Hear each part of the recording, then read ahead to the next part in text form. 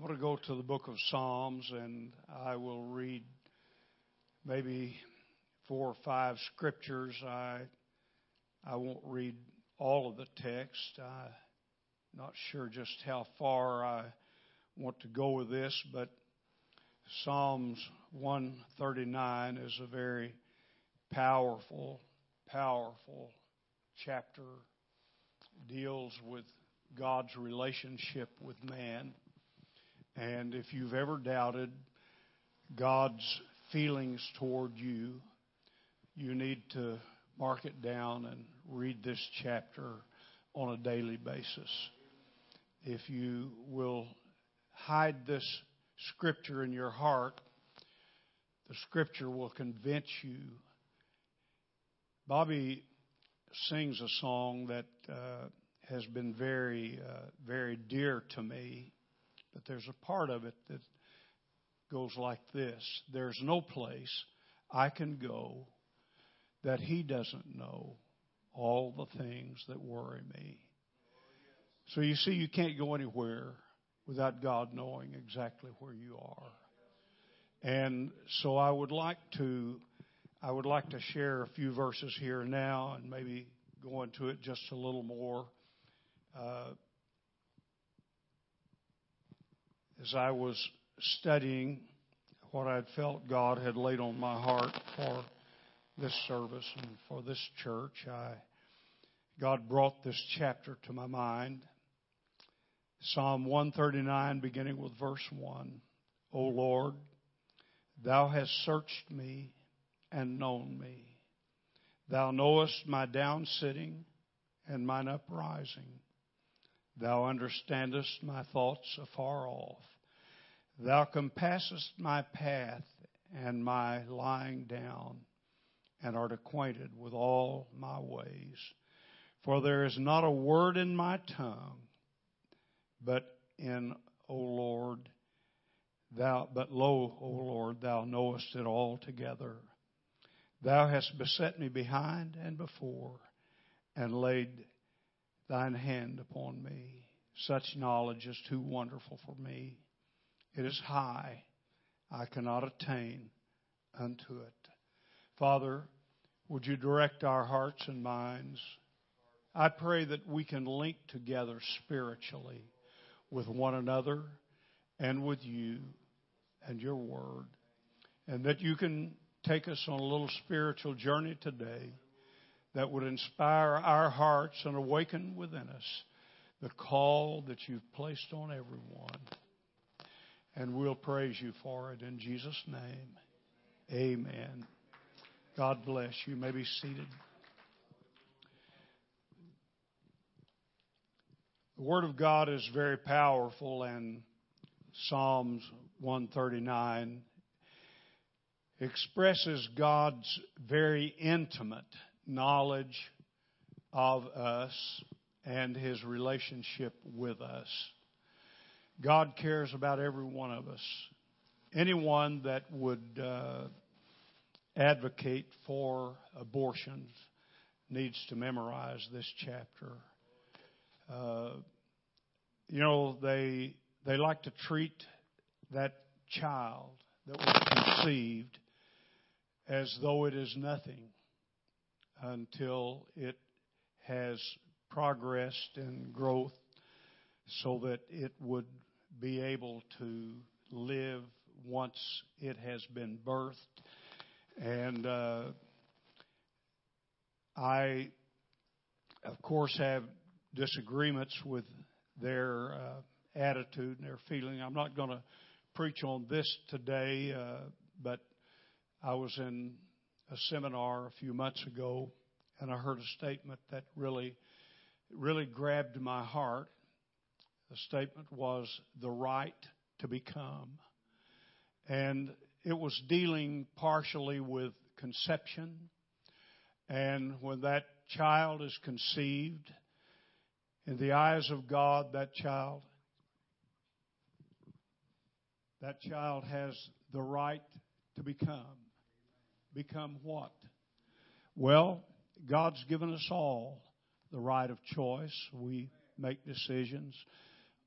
many times a day, not just daily, but many times a day, we make decisions regarding our lives, our character, our relationships, and just many decisions are made because God has given every one of us the right of choice. But it doesn't matter. Well, it does matter to God, and it matters in the sense of eternity. It matters in that we care. But in the sense that that child has the right to make decisions, even as a small thing, it makes decisions. They're not always what the parent would wish for, but they make decisions. And yet, though we may not agree with the decisions that that child makes, and as it becomes an adult, we don't agree with those decisions. But God has given it that right. But it's also given that child the right to become something wonderful and great and leave something lasting behind. And so every one of us, when we are conceived, have the right to become. Unfortunately, millions of them are aborted before they ever have that chance or are ever really given that right, the right that God gave that child, that unborn baby. But moving on into our realm and our sphere now, God has given us all the right to become something very wonderful and good. And I thought of this chapter. It would be easy to go to every verse here, but there's some of them that I think are very important. He said, "For there's not a word in my tongue, but lo, O Lord, thou knowest it altogether. Thou hast beset me behind and before, and laid thine hand upon me." In other words, God is very intimately involved in our lives and what we're doing, where we go, what we become, and so forth. God is very interested. And then he goes on to say that, "Whither shall I go from thy spirit, or whither shall I flee from thy presence? If I ascend up into heaven, thou art there. If I make my bed in hell, behold, thou art there." Simply reminding us that there's not a place we can go in this universe, that God is not there. He is there. He just doesn't always reveal himself, but he is there. He said, "If I take the wings of the morning and dwell in the uttermost part of the sea, even there shall thy hand lead me, and thy right hand shall hold me. If I say, surely darkness shall cover me."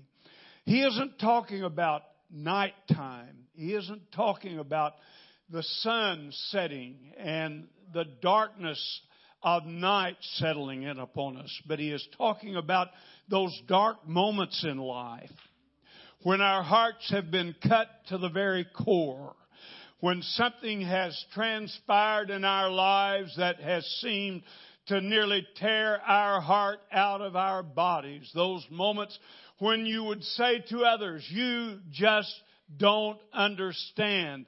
And the truth of the matter is, unless someone has been there, they really can't understand. I remember, even though it's been many years ago now, that we lost our son. And during that time, people would come by and offer us condolences and try to offer us comfort. And I remember people that would come by and, we lost our son. And they would say, "We know what you're feeling. My great aunt's son-in-law died a few months ago, and so we understand what you're feeling." No, they don't understand what I'm feeling, because your great aunt's son-in-law has no relationship to what that son has in your life. What I'm saying is that even with the best of our intentions, there are times that we really don't understand what a person's going through. And so sometimes people feel like they're all alone out there. Nobody understands. And yet the Bible said that God knows you cannot go to a dark place. You say, I'm all alone there. I beg to differ with you. You may feel alone, but it's only because you are not willing to open your heart and allow God's presence to move in to touch your life. Because God does know. And you can't go to a dark spot in life. You can't lose enough in life. But what God understands everything that you're feeling and you're knowing, and not only understands, but He is there. It's like the story, and I know you've heard it probably many times, of the man that was walking across the sands. And all the way across, it was a tough time, but there were two sets of footprints. And he knew that one set belonged to God. And then when he came to the hardest part of the trail, all of a sudden those other footsteps disappeared. And he couldn't see the prints anymore. And he kind of chided God and said, God, where were you when I got to the toughest part of this journey? God simply said, you only saw one set of footprints because that's where I was carrying you. You see, God is always there to carry us. No matter what the need or how great the problem, God is always there. Some people feel like they don't amount to much. They're not worth much. And I pray often. I've probably mentioned a little bit of this in times past here because it's so much a part of my heart. But we have given our hearts to ministering to our neighborhood. And the neighborhood houses multitudes of families that are probably anywhere from second or third to seventh or eighth generation of failure. Hopelessness. They're tied into a system that seems to bind people with helplessness and hopelessness. And they have a hard time getting out of it. And I have prayed, God, would you give our church the ability to put hope back in their hearts? Would you help us to touch them and impact their lives and give them something to hope for? I was very thrilled. Several weeks ago, we were home, and on a Sunday night, our children's minister came up to me and said, Brother Shoemaker, I want to tell you something very exciting. Our young people are all involved in what we call the Blue Bomber ministry. That wouldn't mean a lot to a lot of folks, but that's our bus ministry. And it's run mostly by young people, some young adults involved, but it's become so great that our young people can hardly wait to become 12 so that they can become a part of the Blue Bomber crew. And they're out on the streets every Saturday in our neighborhood with their basketballs, footballs, soccer balls, tennis rackets, whatever that speaks of sports. And they're wandering through the neighborhood looking for groups of young people.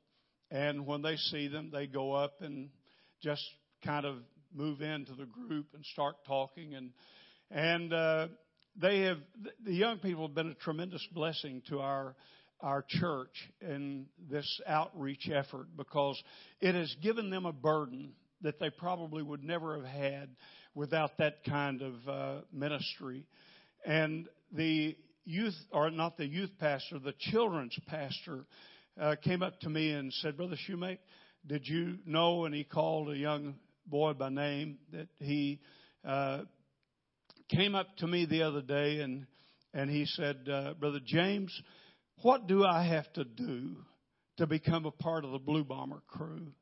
Now, this was a boy that had been riding the bus for probably a couple of years. and he's just now turned 12.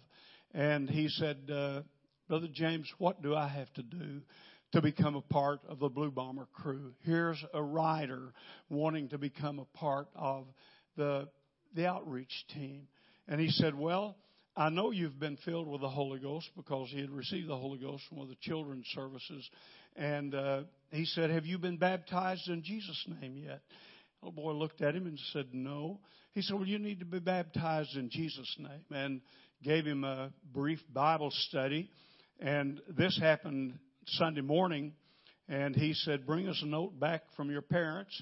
Come back tonight and we'll baptize you, and you can become a part of the Blue Bomber crew.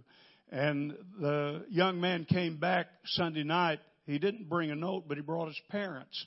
And he was baptized, and I went over and congratulated him. I was just thrilled. I was thrilled because it's been a tough battle, but we're making inroads. We're finally getting to the hearts of people to make them understand that just because you have been involved in disastrous situations in life and you have landed in a hopeless situation, that doesn't mean that you are bound there for life, because there is a way out.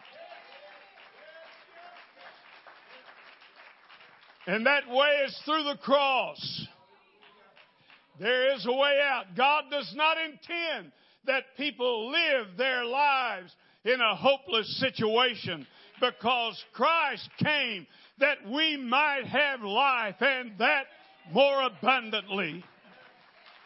Would you lift your hands and magnify the Lord?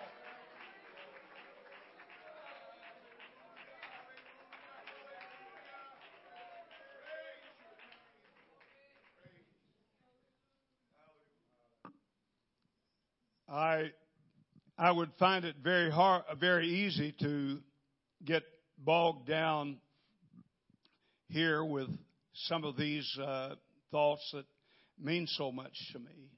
But I want to move on because I feel like God has touched my heart for you today, and I trust that I can share this in the way that God's given it to me, because I want to bless this church. I really do. It isn't that I feel like I have some great ability to bless people, but I want to bless this church today because I believe that God has His hand on you, and I believe that God has a plan for your lives. And I believe that God has something for you that involves a building bigger than this auditorium you're in right now. And I realize that some of you are probably weary with the remodeling, and you've had to go through it twice, and plus all of the efforts to build it in the first place. But this church building does not represent the fullness of God's blessings for this church in this part of town. God has something in mind for you that goes probably beyond what your ability to even imagine.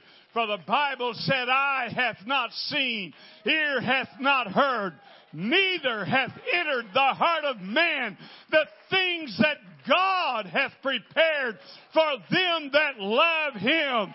He's not talking about eternity. He's talking about right here and now. He's talking about releasing to men and women and young people like you power, anointing, inspiration, thoughts, ideas that would change the lives of men and women. Would you lift your hands and say, God, whatever you have for me, I want you to give it. Glory to God. Would you touch our hearts, God? I pray that you would help us to be receptive to your Spirit, allowing you to guide us and direct us. Glory to God. Glory to God. Blessed be the name of the Lord. God isn't through with Houston. Houston was one of the main places where the Holy Ghost was poured out after the outpouring at Topeka, Kansas, Houston does not get the publicity that Azusa Street in Los Angeles got, or even some other areas. But Houston was a very vital part of the outpouring of the Holy Ghost. There were a lot of things that originated in Houston during that time as people were once again given hope that they could have that contact with God, that God's Spirit could indwell their bodies, and He could evidence it with speaking in other tongues. And Houston was very vital to that. And through the years, there have been some great churches in this area. And God has done some great things in spite of the best efforts of the enemy to try to throttle it down, try to bind it. I believe that God is ready even now to touch churches with revival and say, I'm going to awaken something in your heart, and I'm going to stir something that will stir your communities. I believe with all of my heart that's what God wants. God's not looking for a group of people who are satisfied with a status quo and are satisfied to come to church a couple of 3 times a week and worship a while, have good fellowship and go home. But God's looking for a people that's ready to revolutionize a community. God's looking for folks that will open their hearts and say, okay, God, whatever you want to do for us, I open myself to your will and to your purpose. God wants to do something. When I say this, it is not in a matter of judgment. It isn't with condemnation to say that you're not doing what you need to do. It is from the depths of my heart saying that eye hath not seen, ear hath not heard, neither hath entered the heart of man the things that God hath prepared for them that love Him. There is anointing greater than you've ever imagined. Maybe you've seen snatches of it here and there, but there is great anointing that is available for the church today. The Bible said when the enemy would come in like a flood, the Lord would raise up a standard against him. Let the city council pass all of the ordinances they want to that defy the word of Almighty God. Make it seem like the whole political world has risen up in opposition to the apostolic church. But let me tell you, those are the moments when God is going to reveal Himself to the church. We're going to see things that many of us may never have seen.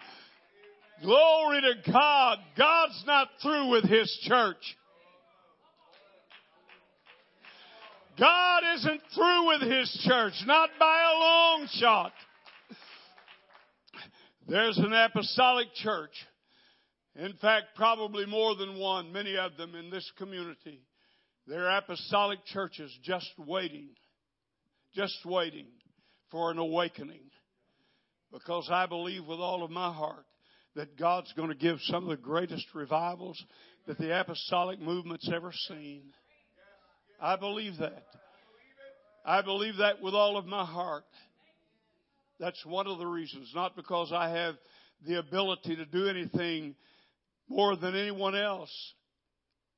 That's one of the reasons that I can't be satisfied to take retirement and go out on a golf course or go fishing or hunting or just sightseeing. And I enjoy all of those things. But in my heart, there's something that is beating hard. The apostolic church is greater than it's ever imagined if it would just awaken to the Spirit of Almighty God. God does not want us to be nothings.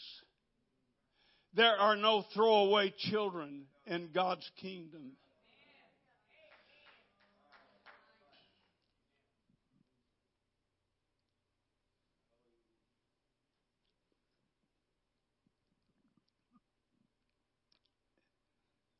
In the book of Genesis,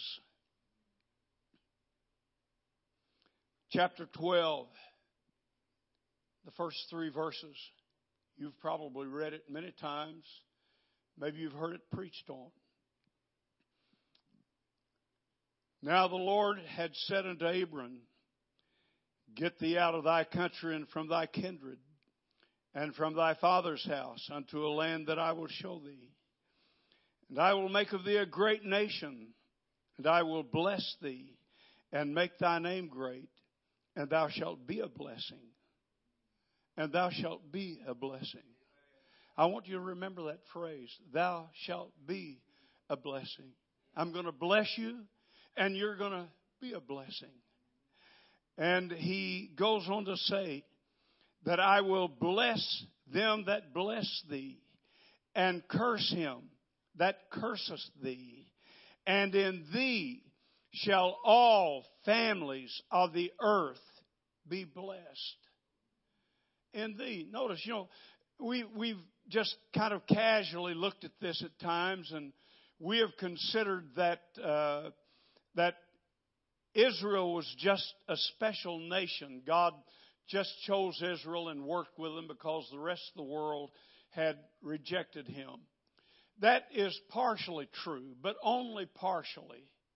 Because God blessed Israel, not just to bless Israel, but God cared about the whole world.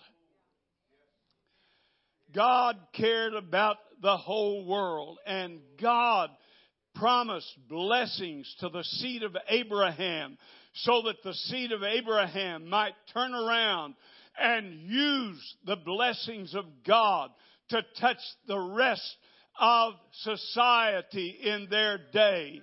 It was not God's will that any should perish.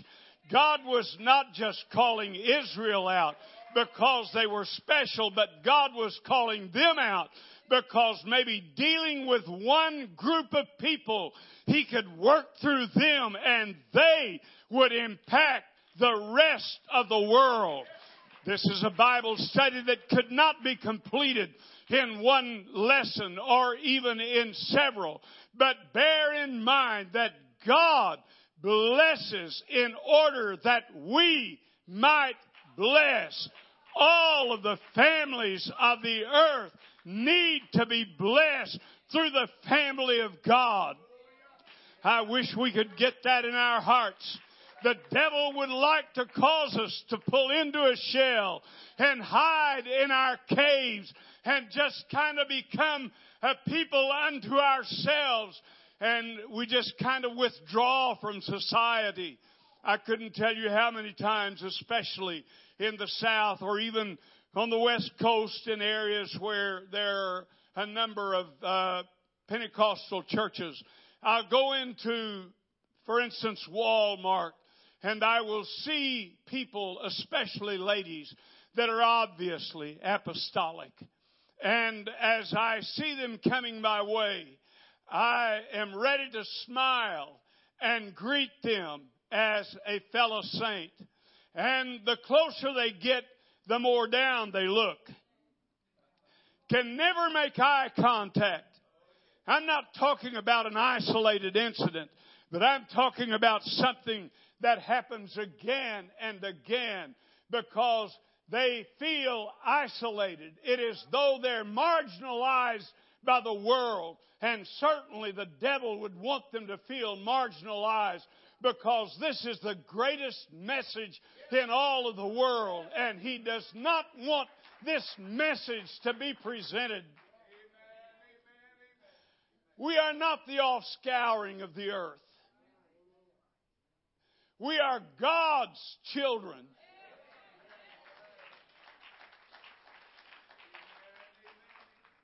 I don't know how much I believe it or how much you believe it. I know I believe it, but I don't know if there's limits to my confidence in that. But the truth of the matter is that we are God's children. And we have no reason to go through life with our heads down, not wanting to meet strangers, not wanting to share the gift of the grace of God with others. That isn't God's will or God's plan. God very distinctly promised Abraham, I will make of you a great nation. I will bless those who bless you. I will curse those who curse you. And out of thee shall all the nations of the earth be blessed. God had a plan for the world way back in Abram's day, even before that, when he promised after the fall of Adam and Eve that God was going to raise up a son of man that would bruise the head of the serpent. And throughout all of this, Jesus Christ was woven into the plan of God. But God's plan did not change. It was not as though God had multitudes of plans. God had one plan in the beginning, that He was going to have a people, that He was going to bless His people, and that the people of God would bless the families of the earth. We have to care. We cannot afford the spirit of Jonah to get on us. Because when God called Jonah and said, I want you to go preach to Nineveh, Jonah didn't want to go, and probably did not want to go because, number one, he probably felt a little exclusive. I'm a part of the family of God. We're better than the rest of the world. Number two was probably the fact that Nineveh was a very hostile, violent, uneducated bunch of people. They reveled in violence and mayhem and so forth. And they had been an enemy of Jonah's people. And Jonah knew when God said, I want you to go down there and tell them I'm about to destroy them. Jonah knew that when they heard that message of destruction, that they were going to change their minds and they were going to repent. And that he knew God enough to know that God would probably extend mercy to them. And he said, I'm not going because I don't want our enemy to be blessed. And so, he tried to escape that call. God forced him to go. He finally became willing when he had been in the fish's belly long enough to despise that. Okay, I'll go to Nineveh and I'll preach. But Jonah didn't go willingly. Even when he went there and preached, all he did was tell them, you're just about to be destroyed. And I'm going to sit down over here and wait till I see that day. Jonah didn't have a concern for Nineveh. And yet God is showing, even back in Old Testament times, how much He cares for those who seem to be beyond hope, seem to be beyond help. And they seem to have nothing to contribute to humanity or to the church. But God cared about Nineveh, and He wanted them to change their ways. It wasn't just Israel that needed to change their ways, but there were other places and peoples in the world that needed to change their ways. And so God wanted someone to preach to them. Jonah was unwilling. Jonah is probably typical of a lot of God's people in the world today and in times past. They just don't have that care and that concern for those who are lost. And yet God has blessed us. He has blessed us. God blessed Abraham. Abraham was a wealthy man. And Abraham was blessed because he believed God.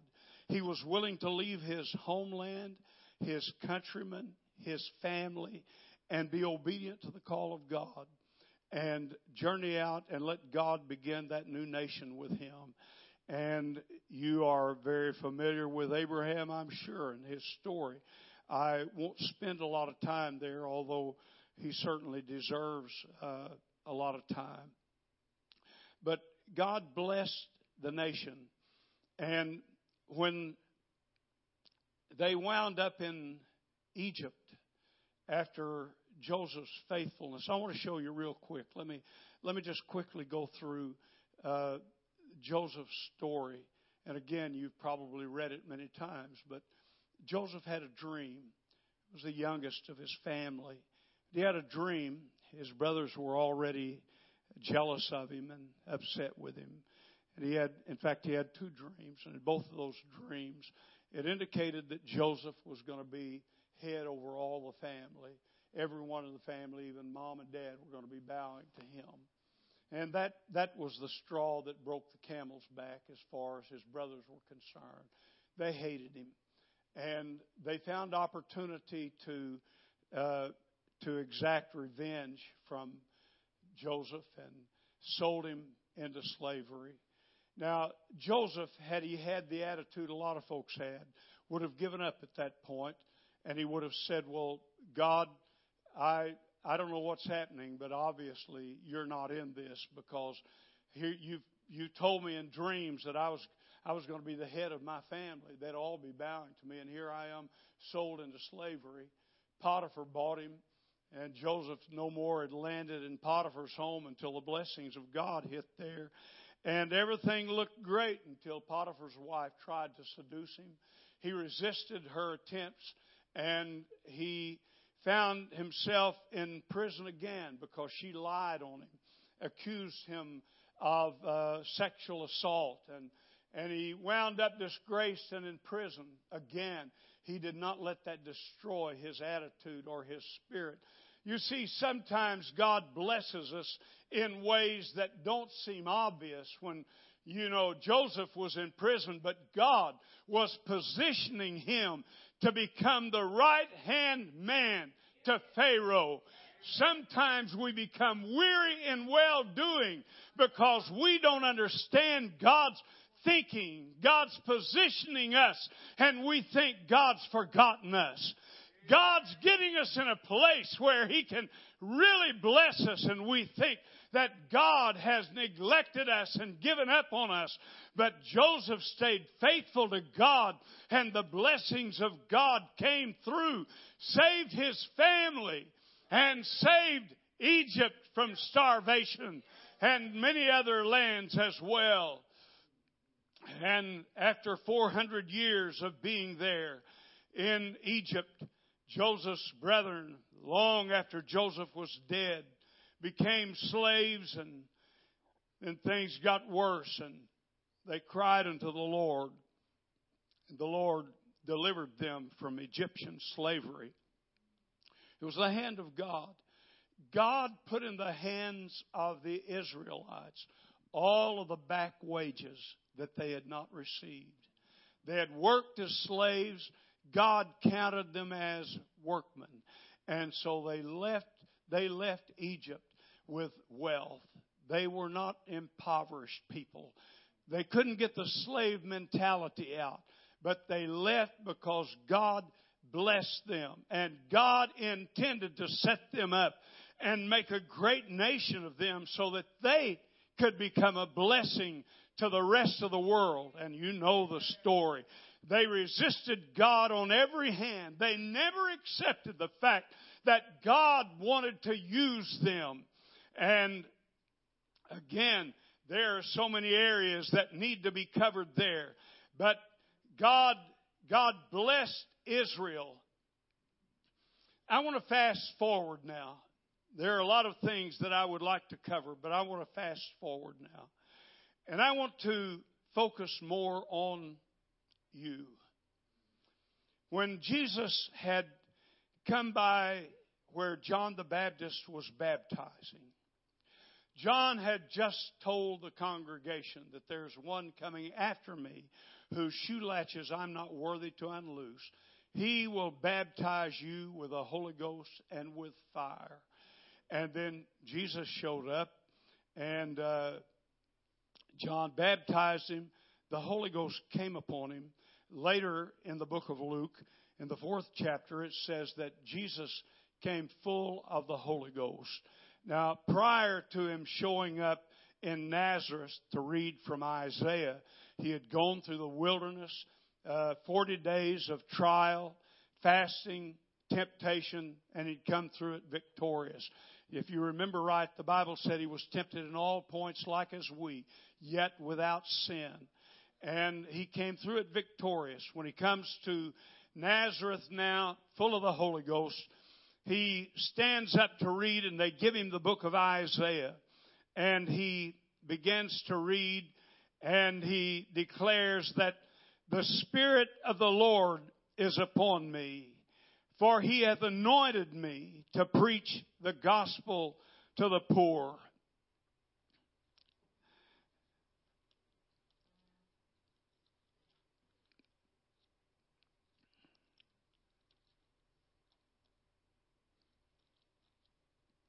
I apologize for taking a few moments to find it here. I thought I had it on my iPad, and it's probably there, just lost somewhere.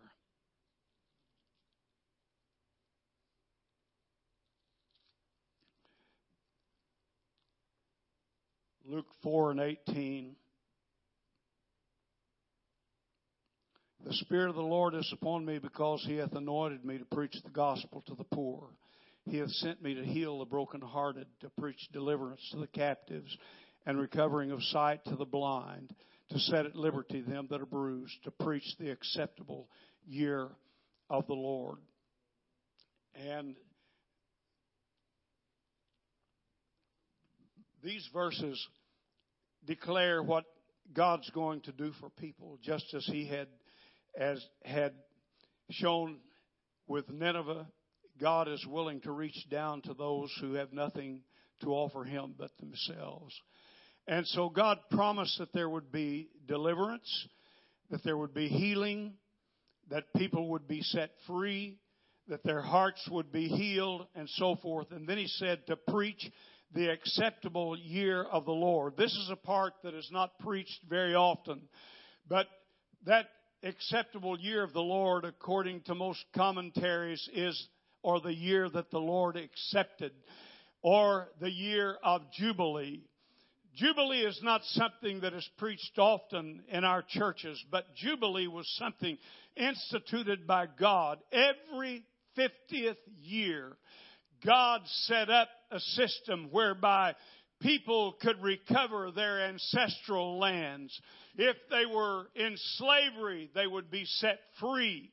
If they owed money, they would be forgiven. In other words, God restored to them the things that they had lost through foolishness, through accidents, whatever it was, they had lost it.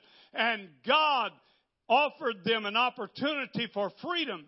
The interesting thing was, as I began to study this a little more, when I began to read about the year of Jubilee, this also begins on the Day of Atonement. Atonement is attached to Jubilee. There is redemption, and then there is restoration. Everybody said redemption. Most of us here have been blessed with redemption. God has redeemed us, but not all of us have understood the full impact of restoration. There are some of us that have been blessed of God, but I don't think many of us have been blessed of God as fully as God intends to bless the church. In just a matter of a few moments, I would like you to understand how powerful God's promises of restoration are to you, and let God implant it in your heart so that God can revolutionize your thinking, and you can understand that you have far more to give to the kingdom of God than you realize. It is hard to imagine what man was when God originally created him. And I don't know if we will ever reach that state again until we reach eternity. But there can be a restoration to fullness of life, to a fullness of that man that God intended us to be, or that lady, with the abilities that we need. God has promised to bless His church, not just save His church. The only blessings from God, and I'm not preaching the message that you hear so often of being blessed financially. I'm not preaching that, although that can come as well. But I'm preaching that God wants to bless the church with a restoration of skills and abilities.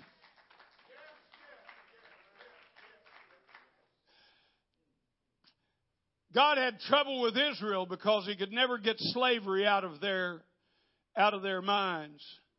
Even though they were out of slavery, God couldn't get the slavery out of them.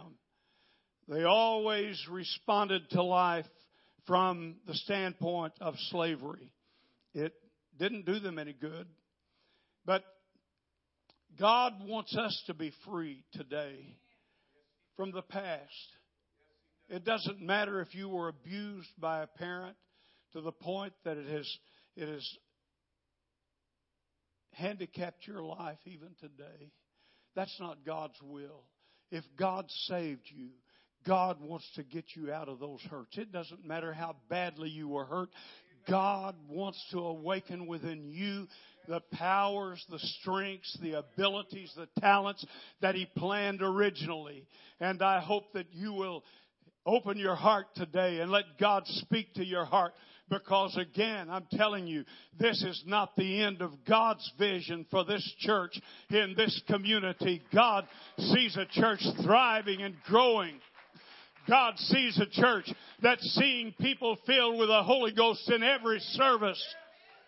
God sees a church that's rescuing those who are bound by the powers of sin and iniquity.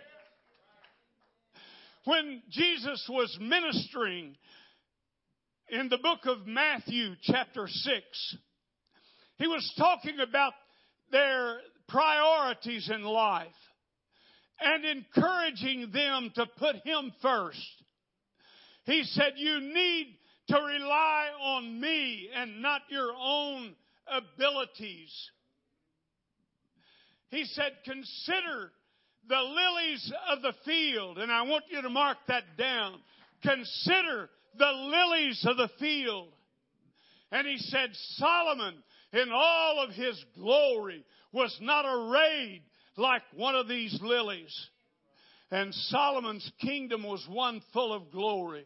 It was said by some writers that Israel was so prosperous during the reign of Solomon that silver was in the streets as stones.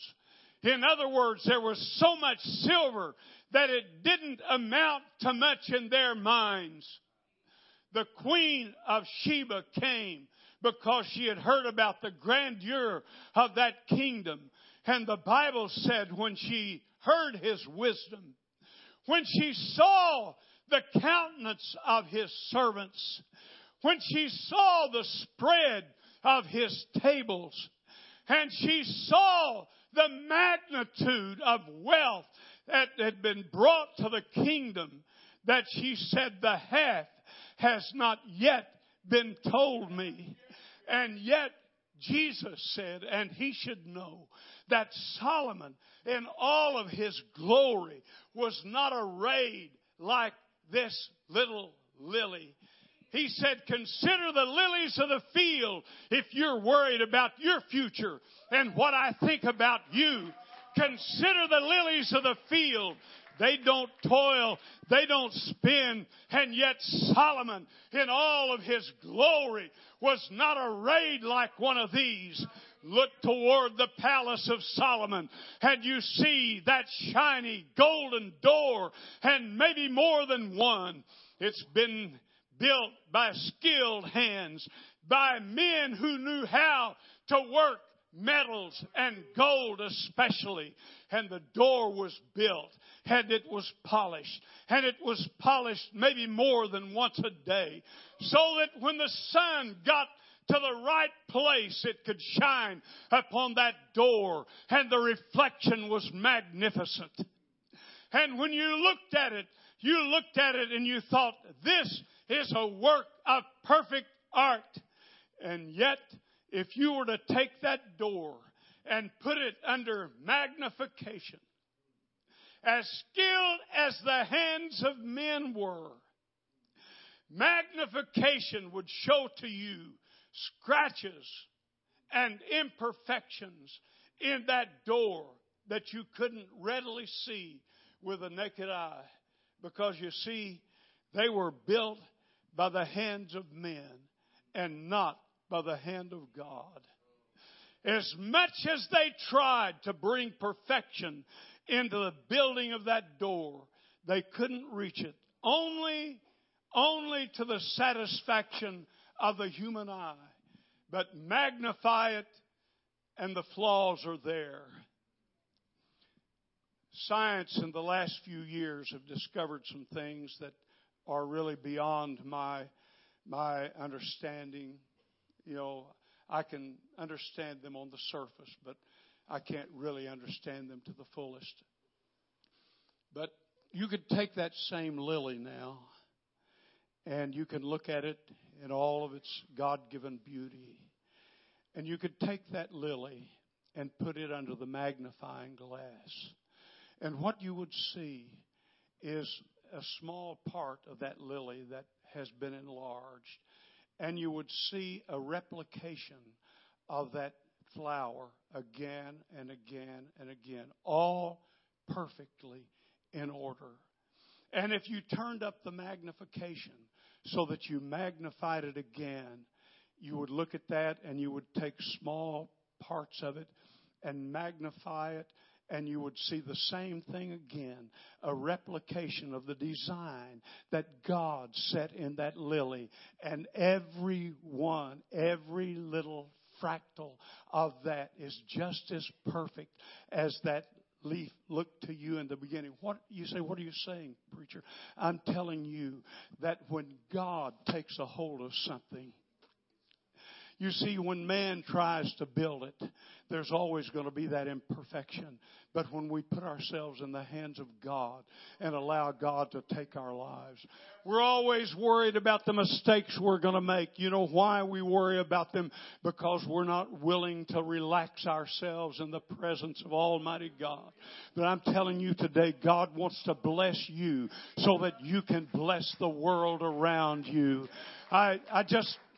I don't know how you normally end your Sunday services, and I know that I've probably gone a little bit over time, and I don't want to bore you. I don't want to at all, but I do want to challenge you today because I believe that God wants to do something for this church.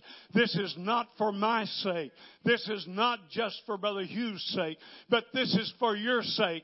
If God can design a lily to perfection, how much could God do with our lives if we would just yield ourselves to His Spirit today? I wonder if there's anyone in this congregation that says, I want God to be able to do everything with me that He wants to do. I wonder if there's anyone here that's tired of just going along. Even though there's a lot of enjoyment in what's happening. But you're just tired of just going along and you want to take that next step. Is there anybody here, young or old, that's willing to say, I want to open my heart and let God do what He wants to do? I'm willing to yield myself to God's perfect hands.